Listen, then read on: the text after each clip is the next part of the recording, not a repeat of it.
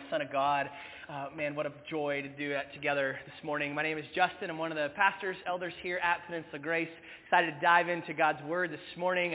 While the women are decorating cookies, you can follow me and we'll go out in the woods and decorate a moose. How's that? Guy stuff like I'm always doing. I can't say with a straight face. I'll be reading a book somewhere, let's be honest. All right. Man, I want this to be a space. We come together as we gather to be a place where we can ask the hard questions honestly. Like we all have them, right? And it does no good to sweep them under the rug. Like our job is not to come here with a smile on our face and pretend like everything is well. And we all know, we all have doubts, we all have fears, we have confusions, we have the hard questions of life. And to pretend like everything's good when we have struggles, like God already knows our hearts, right? Like God knows what's on our heart. And so the beautiful thing is, what are we saying at the beginning? We can come as we are. We can come to him honestly and say, God, I want to follow you. Like I want to know you, but like I've got some things that I don't quite understand here. I know for me, one of those questions that I wrestle with is, if God is sovereign, why do we pray? Like if God is sovereign, meaning like God's in control of everything, right? He has a plan. He's got promises. He's smarter than me. He's more powerful than me. So if God has said this is going to happen, like it's going to happen. So why on the one hand would I pray for something if he's already promised it? Like why do I need to pray? Like God, would you use all things for good? Like would you make all things work together for your good and our good? He's like, isn't he already doing that? Like whether or not I pray that? On the other hand, if he's not going to do something, is it a fool's errand to pray for something he's not going to do? Like I can pray till I'm blue in the face that the Orioles would finally win a World Series in my lifetime, and it does not seem like that is the will of God, right? And so, what about if we're praying for a loved one to heal? But in the back of our minds, aren't we kind of going, well, but if God's going to heal them, and he thinks that's best, won't he do that? Does my prayer actually do anything? In other words, what's the point of prayer? If it's your will be done, why do we pray? Well, let's ask the hard questions and press in to see what Scripture tells us and what it doesn't tell us. We've been studying the book of Daniel, if you've been with us this summer. And Daniel's found himself a stranger in a strange land. Him and his people are in exile in Babylon because of their rebellion and their sin against God. And throughout the book, Daniel has found the most important thing he can do to help see his people become free, to bring his people back home, is not to go Shawshank. Right? He's not going to give them all out of there by conniving, by a back door, by outpowering Babylon. He's not going to Braveheart this thing. Daniel knows his best tool is to pray. And what we're going to learn in Daniel 9 is, what does it look like? How do we pray in exile, and why do we pray? Because you and I, we said, like Daniel, find ourselves in a sinful, fallen world, citizens of heaven living here in this version of earth. And so we want to learn this morning from Daniel chapter 9, how do we pray today? And let's first look at Daniel's prayer. Number one, Daniel's prayer. We'll pick it back up in Daniel 9, verse 1. In the first year of Darius, the son of, your guess is as good as mine, right? I think Lucy, I was dictating and Lucy like jumped in on Siri and was like, and there you go. A Mede by birth, who was made king over the Chaldean kingdom. Important thing is, Darius is in his first year of reign. The Medo-Persia Empire is in. Now, if you remember, you were with us, that takes us back to chapter 6 in our story. So Daniel is 80 years old. We called him Yoda with a yarmulke, right? Daniel is toward the end of his life, and he's praying this prayer. So Daniel, verse 2, in the first year of his reign, I, Daniel, understood from the books, according to the word of the Lord, to the prophet Jeremiah, that the number of years for the desolation of Jerusalem would be 70. So Daniel says, I'm reading the scroll. Right? This is their Bible at the time, scroll of Jeremiah. And specifically, this scroll is Jeremiah prophesying to the people of Judah to turn from their sins. And he says, you're not going to. God's going to send you into exile for 70 years. And Jeremiah 25 and 29 specifically highlight this. At the end of 70 years, Babylon will fall. I am going to restore you back to the land. So Daniel goes, okay, Darius just took over the Babylonian Empire. That kind of checks out. And it's been almost the end of, I think we're almost to 70 years. Carry the one. I think we're almost there. It's time to pack and get ready to go home. And Daniel, notice what does Daniel do in response to what seems like the coming of this promise? He prays. Starting in verse 3, we're going to see that Daniel starts with worship. So I turned my attention. I know that the promised time is nigh. So what does he do? He prays. So I turned my attention to the Lord to seek him by prayer and petitions with fasting, sackcloth, and ashes. I prayed to the Lord my God and confessed. Ah, Lord, the great and awe-inspiring God who keeps his gracious covenant with those who love him and keep his commands. What we see here, the way Daniel starts his prayer, a principle that we can learn for our lives, is that prayer starts with the worship of God as he truly is. It starts with the worship of God as he truly is. So notice first, which starts with worship. Worshiping God is praising him for the God that he is. He says, you are great. You inspire awe. You are a God who keeps his covenant. You're faithful. You are full of grace. Like he's just telling God, declaring, praising to God who his God is. That notice that, but it's as he truly is. True worship is the praise of who God truly is. And our prayer, our coming to God must be aligned with that reality. And guys, we got to be cautious because it is easy and subtle to start coming to God, a God of our own design. That we can fashion a God who just coincidentally happens to line up with all of our ideas and all our will and our design. That's idolatry. When we come to somebody we're calling God, but really it's the God of our own design, really, who are we worshiping? Well, we're on the throne, right? He says, no, come to God as he is. Now, how do we know how to come to God as he is? Well, what's Daniel doing? He's reading the book of Jeremiah. And he's hearing God's declaration of who God is and what his promises are. And so he's coming to him accordingly. Worship is also bringing all of me into the throne room of who God is. Notice he says, I love this, I turned my attention to the Lord God. The way he starts this is by turning his eyes, by looking to the God that he's praying to. And how often we live in a world that is bombarding us and trying to take our attention away, put it on anything else. And I know for me, one of the most helpful practice, if I'm going to actually turn my attention to God, it's turning my attention away from all the distractions and all the beeps and the buzzes and the vibrations coming from this little rectangular box, right? One of the best things I can do is put this in the drawer, get this away, chuck it in the woods so that I can turn my full attention to my God, into a quiet spot, to quiet our hearts and maybe actually a quiet location. Good luck with that, parents, right? Lock yourself in a closet. Hide from the kids. It's really fun. So how do we come to him? Well, we turn our attention. We also turn our emotion. Look at what it says. With fasting, sackcloth, and ashes. This was a way of mourning, a way to symbolize their grieving. Daniel's grieving over the state of his people. They are in sin. They are in exile. Daniel comes as he is. Orienting our hearts to God in prayer is coming to him as he really is, but it's also coming to him as we really are. God doesn't want us to clean up and pretend like everything's awesome when we know that it's not. We come to him angry. We come to him sad. We come to him broken. We come to him confused as we are, and that's where he meets us in real intimacy. One of the practices I've found that often when I'm starting my time with the Lord is to just take 2 minutes of silence. And before I even open my mouth, to remember what I'm doing. Like I'm entering the throne room of God. I'm about to talk to my Father, the creator of the universe. A God who on earth, like when his physical presence is here, people walk into the presence and they fall over dead. I don't want to come flippantly, just my little laundry list for God, as though he's my errand boy. I need to come to my God and remember who it is that I'm actually talking to, and then come as I am and say, God, who are you? What are you up to? And how do I align myself with you? So the first thing he does is worship. But then he turns to confession. And the bulk of this prayer in Daniel 9 is Daniel confessing the sin of his people Israel. Look at verse 5. We have sinned, done wrong, acted wickedly, rebelled, and turned away from your commands and ordinances, your rules.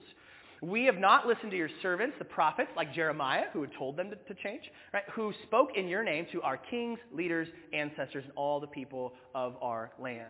Lord, righteousness belongs to you. You're always right, he says. But this day, public shame belongs to us. We've disobeyed. The men of Judah, the residents of Jerusalem, and all Israel. Now, notice here, as Daniel's praying, one of the things that stood out, and he continues on, and says similar things. But one of the things that stood out to me was all the we's and us's. 10 times he says we. 9 times he uses us. We have sinned. Shame belongs to us. And what I see here is Daniel not just coming to God for his personal prayer request, but he's praying on behalf of the people of Israel. And what a reminder to us, we live in such an individualistic culture that I'm often coming to God just thinking about me and my life. And he asks us here, we pray with a we. I'm not just praying for me, and I'm not just praying for them, it's us together. And what a beautiful reminder of the body of Christ. We are a body, and so when one member of our body hurts, we all hurt. When one member of our body weeps, we all weep.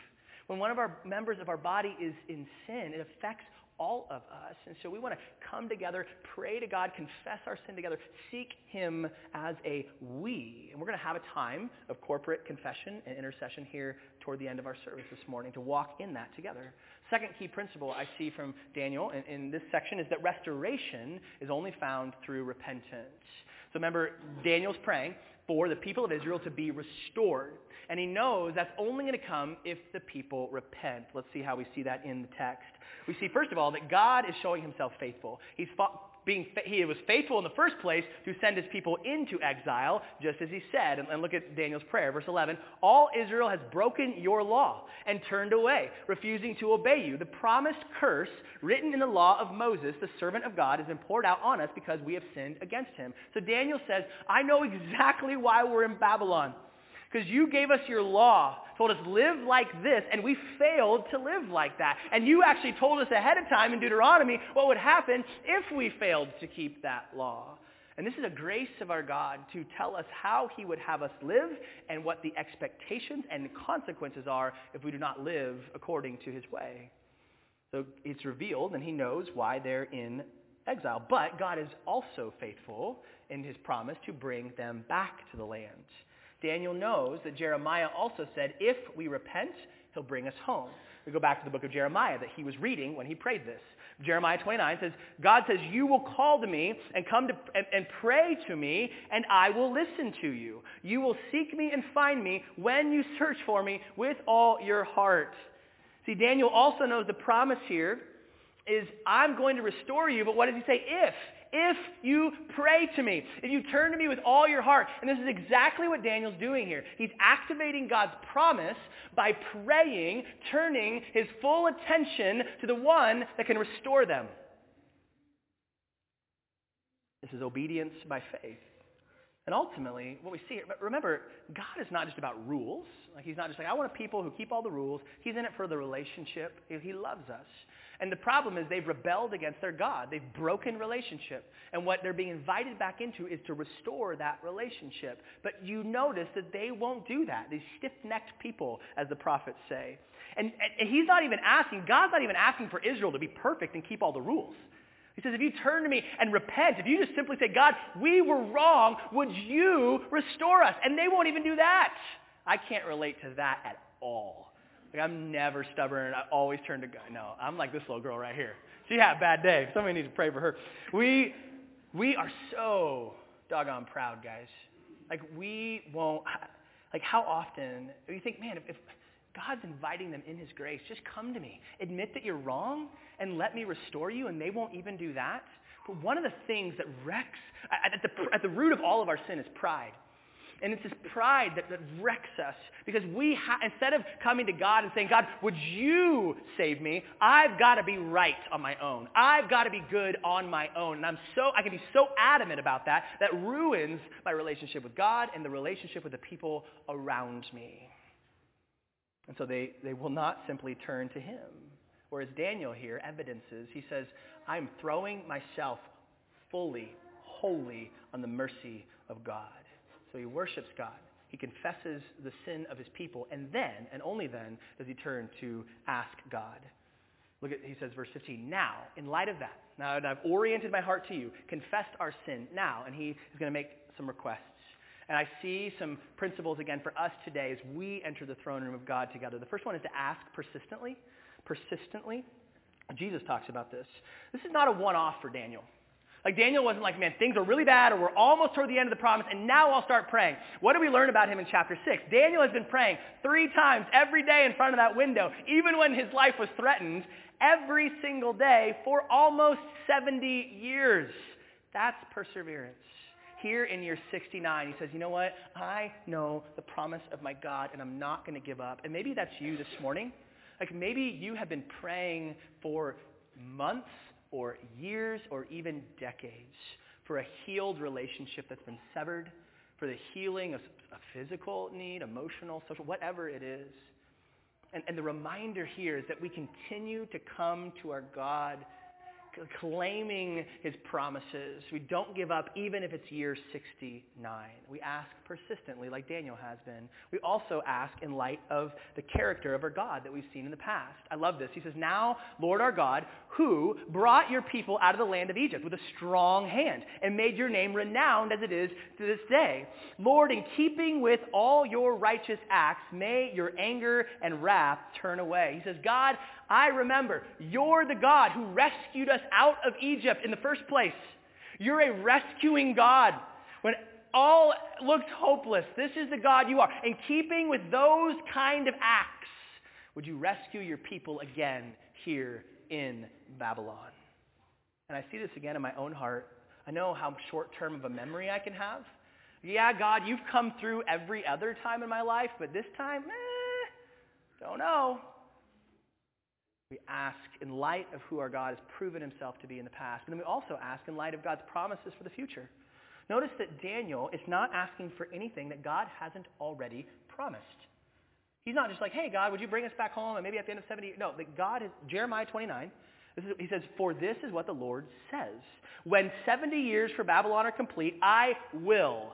You want to find promises in the Bible? Look for that word will. This is what God will do. I will confirm my promise concerning you to restore you to this place, referring back to the promised land, to Jerusalem. And here's the verse that we love to rip out of context. For I know the plans I have for you. This is the Lord's declaration. Plans for your well-being, not for disaster, to give you a future and a hope. When you search for me with all your heart, I will be found by you. This is the Lord's declaration. I will restore you to the place from which I deported you. So Daniel is simply praying along the promises of God. God, you said that after a period of 70 years, you would bring us back. If we turned back to you in prayer and in humble confession of our sin, we would find you there and you would bring us home. Would you do the thing that you said you would do? I love what John Piper, he talks about, as we come to the Word, he says it like this: we want to ransack the Bible for God's promises. I love the word ransack. I need to use that more in my day-to-day. Like he says, come to the Word and do a treasure hunt, and let's look for all the will statement. What will God do for, what has he promised to us? And then our job is to simply pray along the things that God has said he would do. So let's look at a couple of those for us today. He says, but if we confess our sin to him, he is faithful and just to forgive us our sins and to cleanse us from all wickedness. So you come in this morning, and the promise here we have in 1 John is no matter what you've done, no matter what state of your heart, that if we come today and confess our sins, he is faithful to forgive us and to cleanse us. That is a promise that we can claim by faith this morning, amen? He goes on to say, I am certain that God, the Bible, not John. I'm certain to say that God who began the good work within you will, here's a promise word, will continue his good work until it is finally finished on the day when Christ Jesus returns.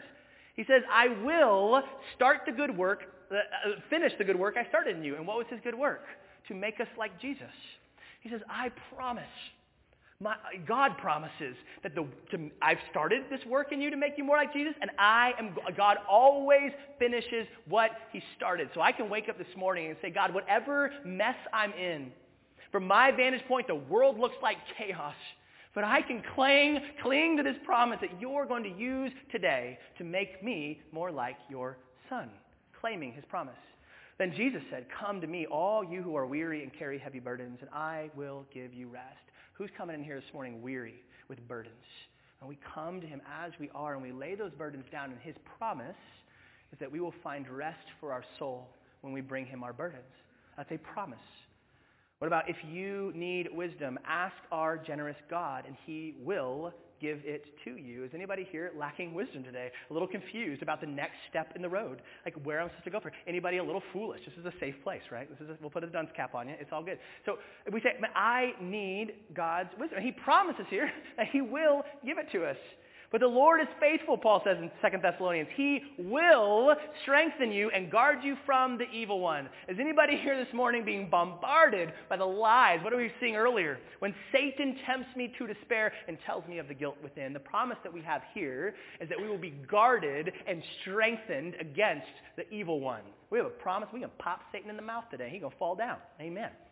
And the same God who takes care of me will supply all your needs from his glorious riches, which have been given to us in Christ Jesus. Everything we need for today, our daily bread, will be supplied by our God. All of these promises, Paul says, are yes and amen in Jesus.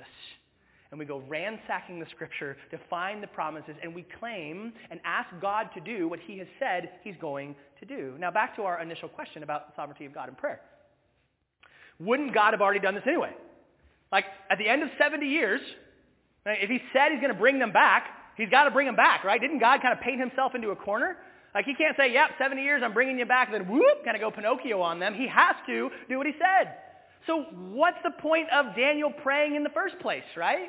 Isn't God just going to carry this out already? This is the mystery that we are invited into. That God is completely sovereign, and yet in his sovereignty, he has given us, as his humans, responsibility. Here's what we know. In his sovereignty, God has told us to pray. Jesus said this, ask for anything in my name, and I will, there's a promise, I will do it.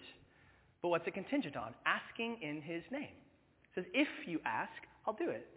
And I've heard it said this way, and it's helpful. Without him, we can't. So without God, of course, we know, Jesus said, without me, you can do nothing. Like we can do nothing good, nothing pleasing to God on our own. Without him, we can't. It's completely dependent. And yet, without us, he won't. God's not going to force himself on me. It's only if I claim what he's promised me by faith that it's going to happen. So without him, we can't. Without us, he won't. And I think one reason that he set it up like this is for his own glory. Notice how Jesus finishes the statement. Ask for anything in my name, and I will do it. Why? So that the Son can bring glory to the Father. Here's what Jesus knew. If you are a people who depend on God and ask him to do what you cannot do, and then he shows up and does it, that's going to bring glory to our God through the Son.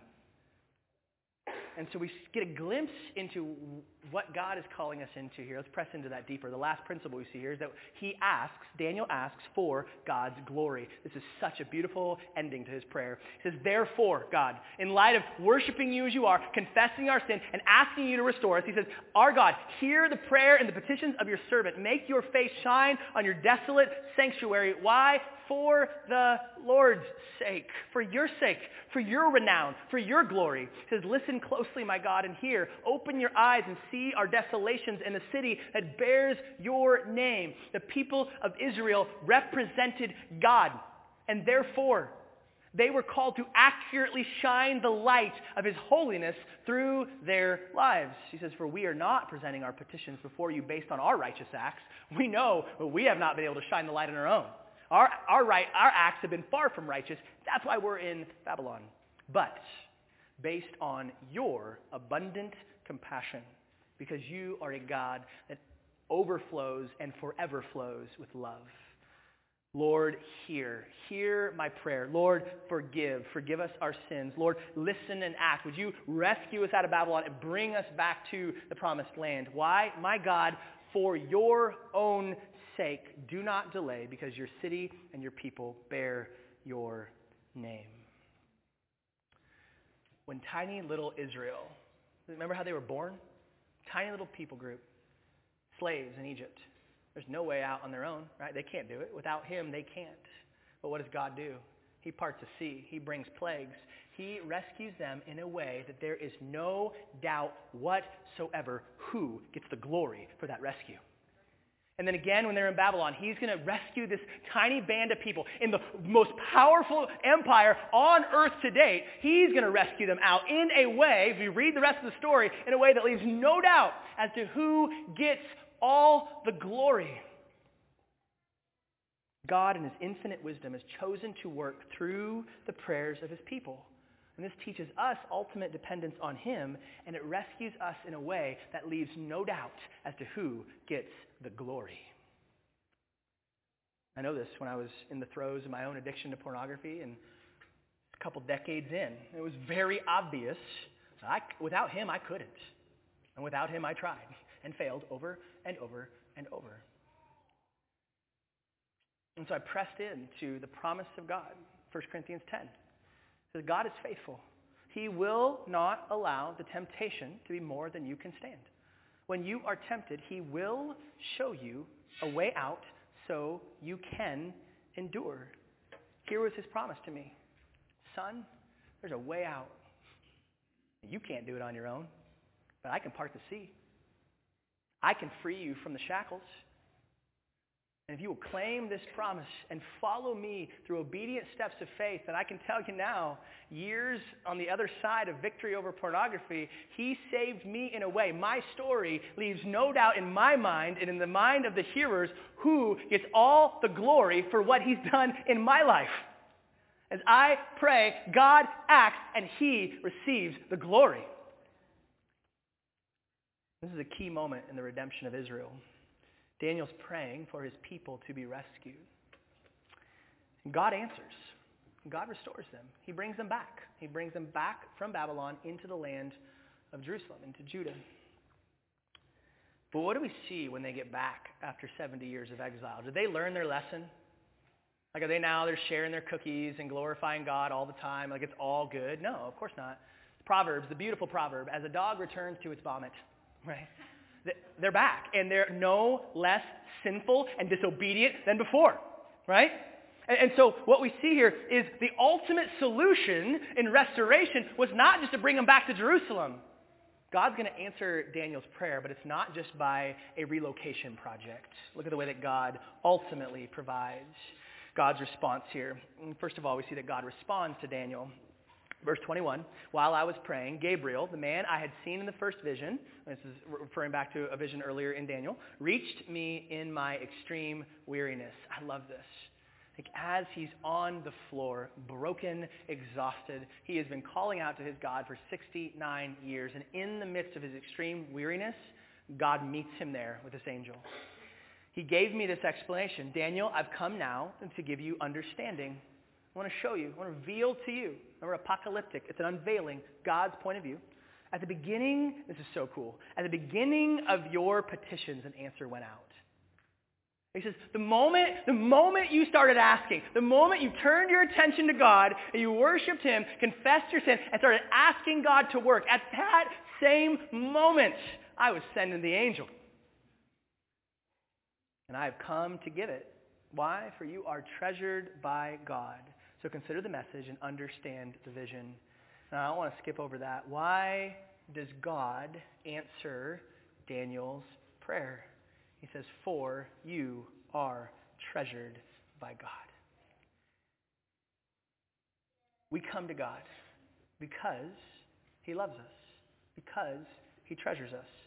Listen, we are not trying to go to this grumpy old king on a throne and just asking him to throw us a bone. We're snuggling up into Daddy's lap. That we are asking him to do the things that he longs to do for us, the things that he longs to give to us. And what a beautiful truth here, that God doesn't just listen to us out of some divine obligation. He didn't have to listen to Daniel. He didn't have to respond to Daniel. He wants to. He longs to. And Gabriel says, Daniel, God is going to answer your prayer, but as often the case, it's going to be with the two words that we all hate to hear when we ask him. Not yet, right? God restores. Look at God. He says, here's Gabriel's response. Here's what's going to happen. He says, 70 weeks are decreed. 70 weeks are decreed. Now the bad news is this is more time. It says, yes, the end of the 70 years to be brought back to Jerusalem is almost here, But there's going to be 70 weeks decreed from this point going forward. More time, Daniel. And in fact, it gets worse because that's actually better translated 70 sevens or 70 periods of 7. Now that could be translated 70 periods of 7 days. It could be 7 months. It could be 7 years. So this could go out a while. Really, if it's 77s, this could be as many as 490 years. You thought 7 was bad. Just wait. Now, what do we see here? He says, this is what's going to happen at this point. He says, verse 25, know and understand this. From the issuing of the decree to restore and rebuild Jerusalem until an anointed one, the ruler. So he says, this is how long it's going to take. So the first stage is you're going to go back and you're going to rebuild the temple, rebuild Jerusalem like I said you were going to. And that's our books of Ezra and Nehemiah. This happens. He says it will be 7 weeks, so about 49 years, he's saying, until that period where you restore and rebuild Jerusalem. And then from there until an anointed one, the ruler, comes, will be a period of 62 sevens, which would mathematically work out till about, we're back in school, right? We can do this, about 434 years. So he says from here, from the decree to go back to the land, it's going to be about 50 years to build that temple and the walls, and then about another 430 years until this anointed one comes. The anointed, capital A, one, capital O, ruler. Who could that be? Everybody knows the Sunday school answer? Hey, stickers and goldfish for everybody. So we see this points ahead to Jesus, but don't worry, it gets much more confusing in the next 2 verses. After those 62 weeks, the anointed one will be cut off. Most people think that indicates the moment when Jesus dies.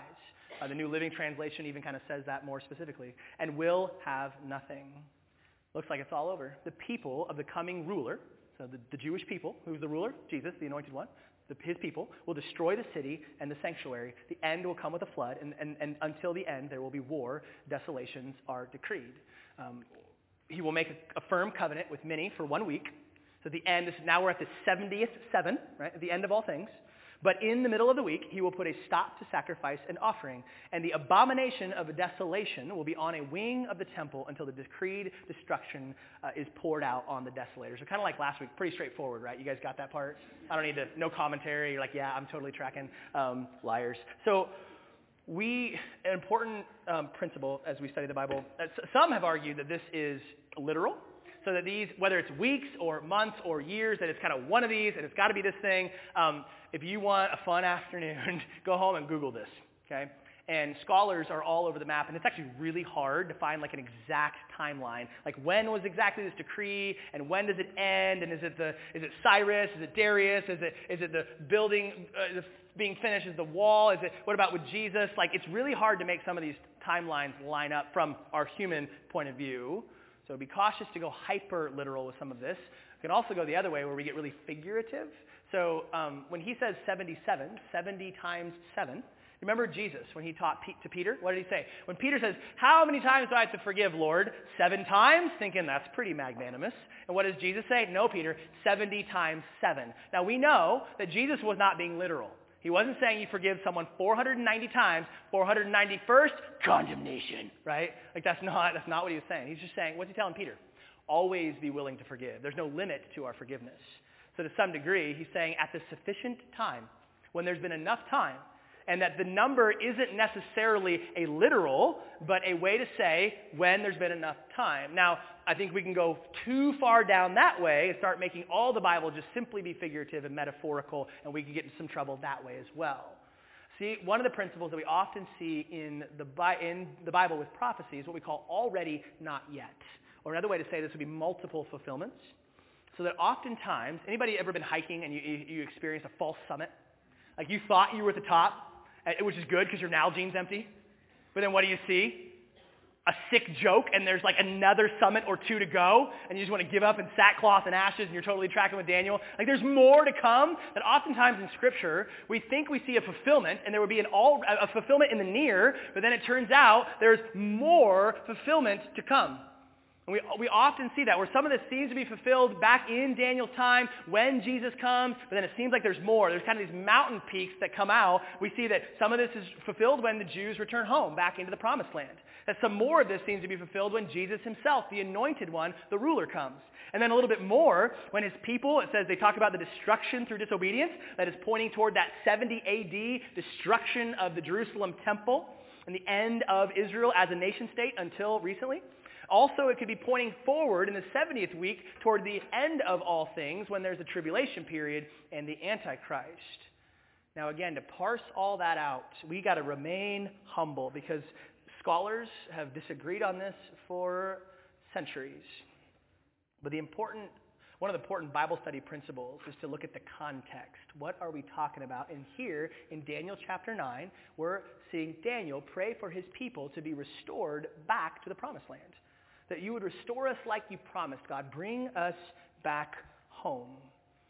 And we know this is not just getting the sinful people back into the land. Why? Because the problem with that is they bring them with them, right? That the sinners are coming home and they're just as sinful as before. This is a reminder for us that it's not just our circumstances that need to change. Like a lot of times we think, God, if you put me in a new scenario, maybe the grass really is greener over there. And if I move to that new location, if I have a new kind of relationship status, if I have a new house, whatever, then finally things will be good. But what's the problem? I bring me with me. Now that doesn't mean that there are times where there's wisdom to move and to change circumstances. But ultimately, what needed to happen in the people of Israel, it was not a change of location, it was a change of heart. What needed the ultimate fulfillment of this was not just coming back to Jerusalem, it was actually coming back to God in relationship. And we see, when we read Apocalyptic, that we want to major on the majors. And what we do know is that every part of the Bible ultimately points to Jesus. And when he promises here, this is what's happening at the end of 70 weeks. Look at what he says. He says, 70 weeks are decreed about your people in your holy city. Here's what's coming. And this is what's going to happen at the end of this period of time. He says, 2, bring the rebellion to an end. That at long last, the people of Israel will quit rebelling against God. We know when they come back to the land, they keep rebelling against God. To put a stop to sin. Their sin continues, right? To atone for iniquity. That means to cover, to pay for their sin. To bring in everlasting righteousness. To seal up the vision and prophecy. That meant to confirm all these things. And to anoint the most holy place. That the dwelling place of God, where he meets with man, will finally be established forever and ever and ever. And we know this will never happen in their old covenant. They have been sacrificing for years. They have been trying to obey the law for years. They've been failing over and over again. God knew that and wasn't counting on them to keep the law. Because what he also promises in Jeremiah 31, he says, behold, there's coming a day where I'm going to bring a new covenant. And this new covenant will not be like the old one. You broke that over and over and over again. This new covenant, he says, I'm not just bringing you to a new location. I'm going to give you a new heart. A heart that wants to obey my law. And I will forgive your sins and remember them no more. He says there's a new day coming. And we know that that was not fulfilled when they came back to Jerusalem. But in that 70th week, he says in the middle of it, he puts a stop to sacrifice and the old offerings. And what do we see at the cross? The curtain is torn in two, and no longer do we have to go to Jerusalem and go through a high priest in the temple slaughtering lambs and bulls. Now we can boldly but humbly walk into the throne room of God because the perfect lamb has been sacrificed once and for all time. Amen? That we can now walk into his presence, that now in Christ, our iniquity's been covered. An end has been brought to our rebellion. A eternal righteousness has been set up. But we know, even like Daniel, we hear today, but not yet completely. Right? There's Jesus has come once, and he finished his work, but he's going to come back at the end of that 70th week, and we're still waiting for that. In his second return is when we're going to see the consummation of this promise. The 70th week will be finalized, and heaven and earth, will be made one, and we, right here, in this new version of earth, will dwell with God in Christ, ruling and reigning forever and ever. Come, Lord Jesus. Now, notice in Daniel chapter 9, it's Daniel who prays, we have sinned. We have sinned. Now, have you read Daniel? Do you see any account of Daniel sinning in the book of Daniel?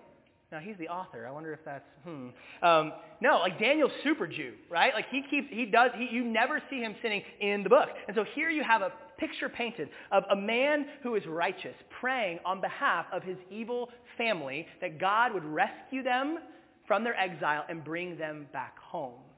And what we know is the Bible tells us that all have sinned and fall short. Daniel is a sinner like the rest of us, but this is a whisper of the true and better Daniel to come, the one who really was a perfect man because he was also fully God and prayed on the behalf of not just his sinful family Israel, but every tongue, tribe, and nation. And not only did he pray on our behalf, but he died on our behalf to bring us back to God.